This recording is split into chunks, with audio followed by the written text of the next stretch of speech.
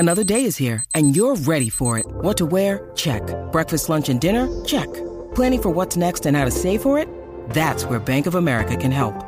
For your financial to-dos, Bank of America has experts ready to help get you closer to your goals.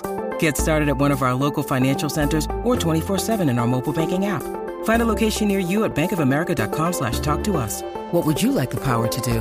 Mobile banking requires downloading the app and is only available for select devices. Message and data rates may apply. Bank of America N.A., member FDIC. Today's special episode is by Dr. Tara Sewell-Lasater. Dr. Sewell-Lasater received her PhD in history from the University of Houston in 2020. Her research focuses on Hellenistic Egypt, numismatics, and gender, specifically exploring the roles open to royal women in Ptolemaic Egypt and the expressions of female power on coinage. Her dissertation, Becoming Cleopatra, Ptolemaic Royal Marriage, Incest, and the Path to Female Rule, provides the first overarching and comparative study of Hellenistic Egyptian queens from the origins of the dynasty to the final ruler, Cleopatra VII. She hopes to turn her dissertation into a book and has 2 articles forthcoming on Ptolemaic queenship. Today, Dr. Sewell-Lasater details how Napoleon's 3-year campaign in Egypt birthed modern Egyptology. The scholars that accompanied Napoleon made incredible discoveries, the most important of which was the Rosetta Stone, which allowed historians to read ancient Egyptian hieroglyphics and recover thousands of years of lost history. France has had an important, albeit complex, relationship with Egyptian history as French scholars led the world in the study of this ancient culture while igniting controversy through their accumulation of artifacts. Please enjoy.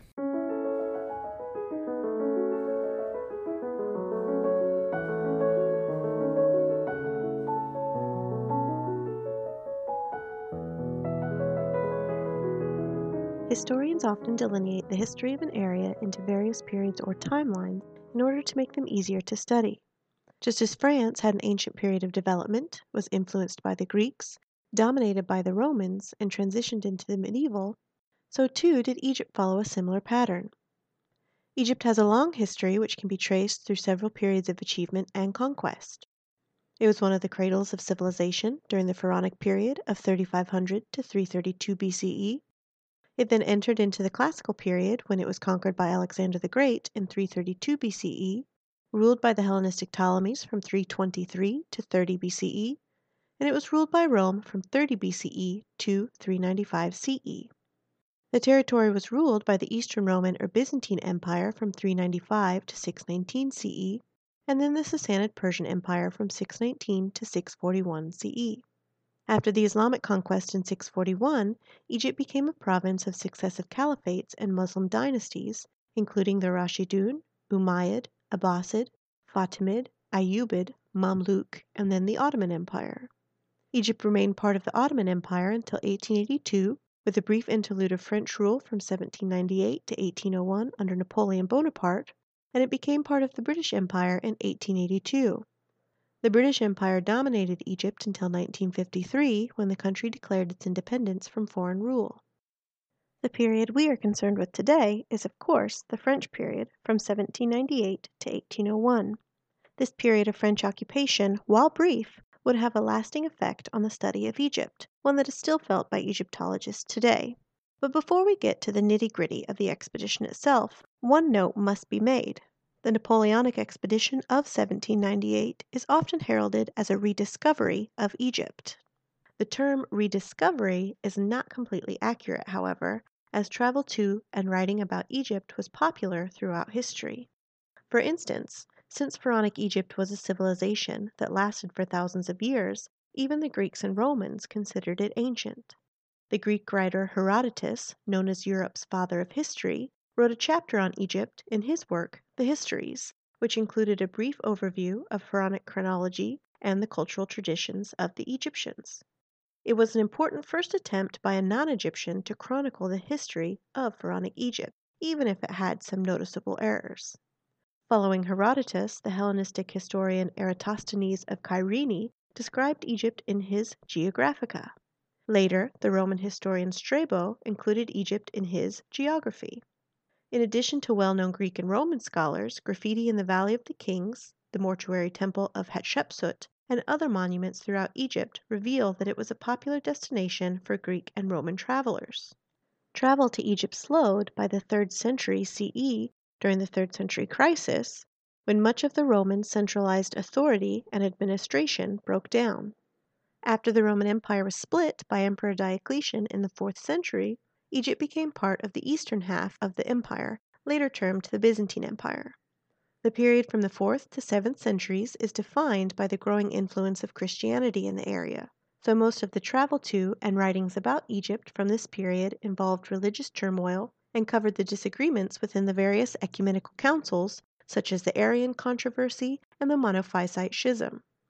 In the 7th century, Islamic rule replaced Byzantine rule. Due to the Islamic government's policy of tolerance, the Nile Valley once again became a popular travel destination.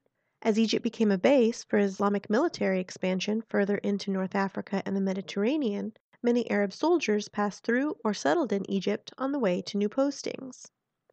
Additionally, Egypt became a center of Islamic learning as the foundational area for 2 of the 4 schools of Islamic law, and people from all over the Islamic world traveled to Egypt to learn from the teachers of these 2 schools of jurisprudence.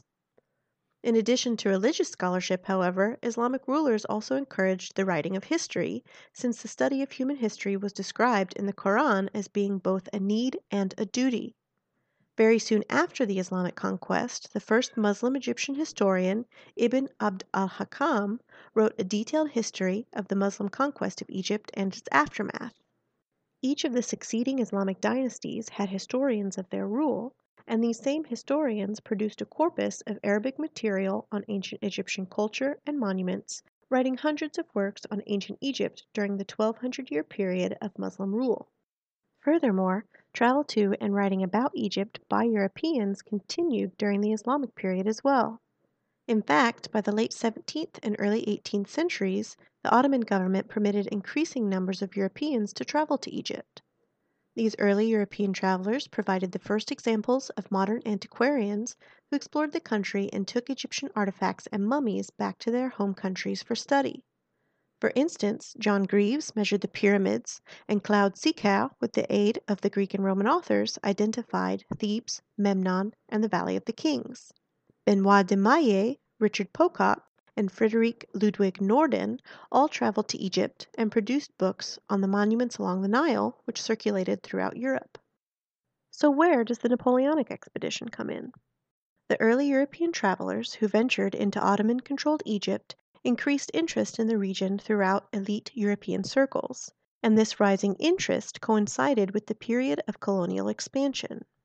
France wanted to compete with Britain's colonial empire and acquire a territory as equally lucrative and prestigious as India. According to Nina Burley, a scholar from Columbia University, quote, Napoleon and the French government hoped that taking Egypt would be the first step towards founding a grand French empire that would encompass generous swaths of Africa and Asia, end quote. Accordingly, in 1789, Napoleon and his army seized control of Egypt from the Ottomans. By establishing a strong Mediterranean presence, Napoleon also hoped to weaken Britain's access to their territories in India, thereby increasing his own power. Most importantly, Napoleon heralded the conquest as a mission civilisatrice and brought with him 167 scientists, historians, writers, artists, and linguists to explore and record the ruins of ancient Egypt. The expedition established the Commission of the Sciences and Arts, which remained even after Napoleon left Egypt in 1801.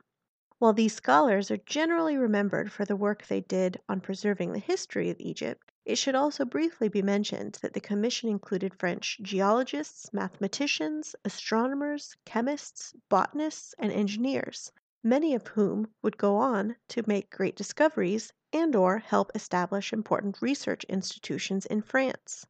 For example, my personal favorite is Nicolas Jacques Conté, who invented the modern pencil. But anecdotes aside, their most important endeavor for our purposes today was that the scholars of the Commission produced the monumental work, The Description of Egypt. 24 volumes of text and 12 of plates were assembled during the period of 1809 to 1829, and they comprehensively cataloged all the information the commission gathered about ancient Egypt, including monuments, natural history, and aspects of social and political history. This work was important not only because of its scale, but also for the effort that was put into it. It is a very early example of the scientific accumulation of data and systematic cataloging, features that would later become key components of the fields of archaeology and Egyptology. The description was also not the only work to come out of this expedition. For example, prior to the publication of the description, an individual member of the expedition, Dominique Vivant-Denon, produced a book entitled Journey in Lower and Upper Egypt, in which he attempted to create a detailed and comprehensive survey of surviving Egyptian monuments, accompanied by his own drawings of the structures. As a result of the book's popularity, Denon was later appointed as the first director of the Louvre. This work is another example of the early scholarly endeavor to begin categorizing facets of Egyptian history and surveying the remaining monuments. Both of these works are often credited as setting the foundation for the modern field of Egyptology. Accordingly, the expedition and its resulting literary products had two major outcomes, one negative and one positive. First, the Napoleonic expedition initiated a period known as Egyptomania, during which European countries became fascinated with Egyptian art, architecture, and aesthetics. Although, it seems that the producers of the description of Egypt did not realize that their massive work would inspire a popular craze for all things Egyptian, manifested in items like furniture, decorations, and architecture. In England, France, and other areas of Europe, the wealthy elite patronized artists who could produce clocks, tables, and chairs in a neoclassical Egyptian style, and they attended Egyptian-themed entertainments such as the popular Verdi opera Aida. If you Google Egyptomania and go to the Images tab, you will be presented with a plethora of associated images, both of Egyptian-themed advertisements from the time and of people in Egyptian costumes or with Egyptian-style furnishings. This craze, however, had a negative side effect. As Burleigh acknowledges, it inspired a century of wholesale cultural plunder, an insatiable European demand for things Egyptian. This meant that those who could afford it sought not only goods produced in the Egyptian style, but also the real thing. Private travelers to Egypt looted ancient sites for curios such as scarabs, papyri, and mummies. The artifacts were brought back to Europe to decorate elite homes, be displayed at Egyptian-themed gatherings, or be used in popular entertainments such as destructive mummy unwrapping parties. Elite Europeans with the money to do so amassed large private collections of Egyptian antiquities, all with no documentation of where the items were found.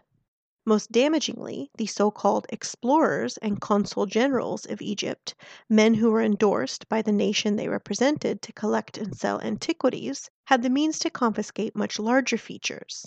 Men like Bernardino Drovetti, who sold artifacts to the Museo Exiguo in Turin and the Louvre, Henry Salt, who sold collections to the British Museum and the Louvre, and Giovanni Battista Belzoni, who acquired monumental carvings for the British Museum, all controlled the antiquities trade into Europe for a 30-year period of unbridled pillage during the early 1800s. For instance, Drovetti and Belzoni both removed entire monuments and wall carvings, at times blasted from their original positions with dynamite back to their home countries and museums, all while producing no records of the original edifices.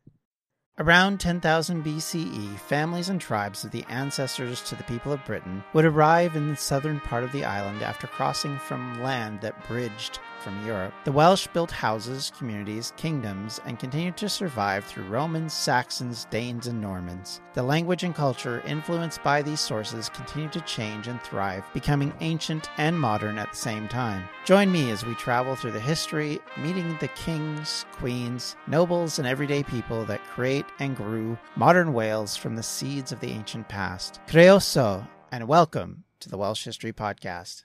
The Egyptomania fad, and even these early looters, had one positive outcome, however. It encouraged the increased interest of European scholars who studied Pharaonic Egyptian history and language, which led to the creation of the field of Egyptology and the first large-scale systematic study of Egypt. For example, as a result of the acts of plunder by men like Drovetti and Belzoni, key artifacts such as the Rosetta Stone found new homes in European research institutions. So why was the Rosetta Stone, along with the French and English scholars who studied it, a key artifact in establishing the field of Egyptology? The Rosetta Stone itself is a large stela which was issued by an assembly of Egyptian priests in 196 BCE during the Ptolemaic period to commemorate the inclusion of the pharaoh Ptolemy V Epiphanes into the Ptolemaic ruler cult. It is a trilingual proclamation, meaning the text was inscribed in three scripts: hieroglyphics, the religious language of Egypt; Demotic, the native Egyptian script used for daily purposes; and Greek, the administrative language of the Ptolemies. It was the first trilingual decree modernly uncovered, although several others are now available since trilingual proclamations were issued by several of the Ptolemaic monarchs. For being such a large stone, it moved a great deal during its period of existence. It was likely placed in a temple after its initial carving, perhaps in the town of Sais. After the Roman Emperor Theodosius closed all non-Christian temples in the 4th century CE, pagan temples were often reused for building materials, and the Rosetta Stone fell victim to this practice. The top of the stone broke at some point, perhaps by accident during moving, or, more likely, in a deliberate act to deface the images of the deified pharaoh and gods that we now know were usually carved at the tops of these types of stela. The bottom half of the stone was reused in the foundations of a fortress constructed by the Mamluk Sultan Qaitbay in the 15th century outside the town of Rashid, also called Rosetta. Napoleon chose to rebuild this fort during his expedition, renaming it Fort Julien, and during the process one of the scholars on the expedition, Pierre-François Bocher, discovered the stone and immediately identified the possibilities presented by the trilingual inscription.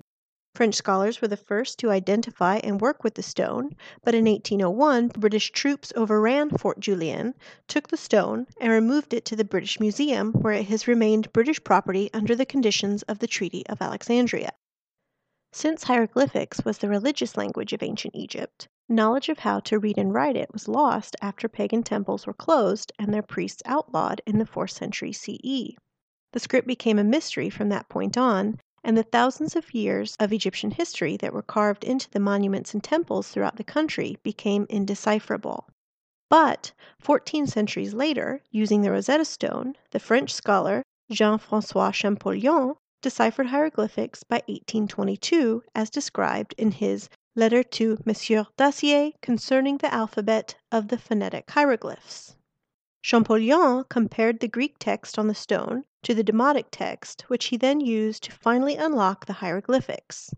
His Lettre proposed the first corrected list of alphabetical hieroglyphs and outlined the first notes on the system of grammar. Edwin Bevan, an early 20th century historian of Hellenistic Egypt, nicely sums up the importance of the Rosetta Stone and the decipherment of hieroglyphs in his monumental work, The House of Ptolemy. He stated that, quote, "It was the stone which first gave the key of the ancient language of Egypt, and it is thus the foundation upon which the whole of modern Egyptology has been built up." End quote. Starting in the mid-19th century, the knowledge and scholarship on Egypt increased exponentially, and within a 50-year period, Egyptology would become a thriving area of scholarship. With the system of hieroglyphics unlocked, the initial serious European scholars such as Carl Richard Lepsius, Auguste Mariette, James Henry Breasted, and Alan Gardner produced the first works on ancient Egyptian history and culture that were corroborated with Egyptian inscriptions. As a result of the increased interest in Egyptian history and the ability to learn about the culture through their own writings, there was a move away from the wanton looting of the earlier periods and the implementation of more scientific methodology. The men just listed instituted the earliest scientific practices of archaeology and Egyptology, including photographing objects in place before extracting them and taking detailed notes of where and how artifacts were found. The shift from looting to Egyptology was also furthered by W. M. Flinders Petrie, who developed the first European systematic methodological approaches to Egyptian archaeology, and developed a system of dating based on the pottery findings at a site. Around the same time, the French Egyptologist Emmanuel Desroges, another early curator at the Louvre, helped establish Egyptology as an academic discipline in France. All of these men were contemporaries of Howard Carter, whose discovery of the tomb of Tutankhamun in 1922 initiated a second phase of Egyptomania throughout Europe, although this second phase was not accompanied by the wide-scale looting of the first. Carter, for example, meticulously catalogued the tomb over a period of several years under the auspices of the Egyptian Department of Antiquities, which at the time was directed by the French Egyptologist Pierre Lacoue, who ensured the artifacts from the tomb went to the recently built Egyptian Museum in Cairo rather than to the Louvre or the British Museum. From this point on, Egyptology became a key area of study in most Western museums and universities. Aaron Peters, who wrote a thesis on the impact of the French expedition on European museums, notes that, while Napoleon's military campaign was a failure, the associated cultural appropriation of Egypt had a lasting effect on European culture, and the enthusiasm for Egypt created by Napoleon's campaign decisively influenced the development of museums in both Europe and the United States. The Louvre, for example, was the first Western art museum to create an Egyptian department. France was also one of the earliest countries to establish Egyptology as a field of study in its universities, thanks to the efforts of Monsieur de Roger. Peters further argues that, quote, without the Napoleonic Egyptian scientific expedition, Egyptian art might not have become part of the Western art canon or a standard element in the Western Art Survey Museum, end quote. As I hope you have noticed throughout this discussion, many things have been identified by various scholars as the thing that formed the basis of modern Egyptology. From the description of Egypt, to Denon's journey in Lower and Upper Egypt, to the translation of the Rosetta Stone. Rather than being initiated by one specific event or action, however, there was a series of events and actions that all, in conjunction, led to the development of Egyptology. But the one commonality they all seem to share is that they can be traced back to the Napoleonic expedition and the scholars who are allowed to accompany it. I will end here by emphasizing the importance of French scholarship to the field of Egyptology. While the Napoleonic expedition initially caused a period of looting that was detrimental to Egypt, it eventually inspired the field of Egyptology itself. French scholars from the 20th century on continued to define the field, especially as the Louvre became a world-renowned center of learning. Even now, French scholars are some of the foremost in the field, so much so that American Egyptologists, such as myself, who hope to contribute to the scholarship, must learn to read French. The study of Egyptian history is thus undeniably intertwined with French history, and it is interesting to see the impact that an event which might seem inconsequential in the grand scheme of French history, i.e., the 3 years Napoleon's expedition spent in Egypt, had on our worldwide culture.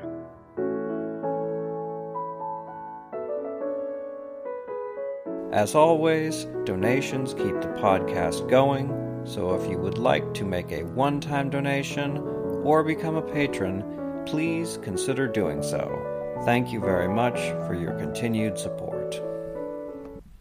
Hello, my name is Peter Zablocki, and I'm a historian, author, and college professor. I'm thrilled to invite you to check out Evergreen Network's History Shorts podcast. Every Tuesday and Thursday, join me on a journey through time, exploring the little-known and hidden gems of history. In each bite-sized episode, I'll dive into my original research to bring you intriguing historical curiosities you've probably never heard of, uncovering the fascinating stories that have shaped our world, from forgotten figures to overlooked events. And the best part? I've condensed all this historical goodness into manageable chunks, perfect for your on-the-go lifestyle. Whether you're commuting to work or squeezing in a quick break, History Shorts fits into the little time you probably think you don't have. Subscribe now and never miss an episode of the History Shorts podcast, available wherever you get your podcasts.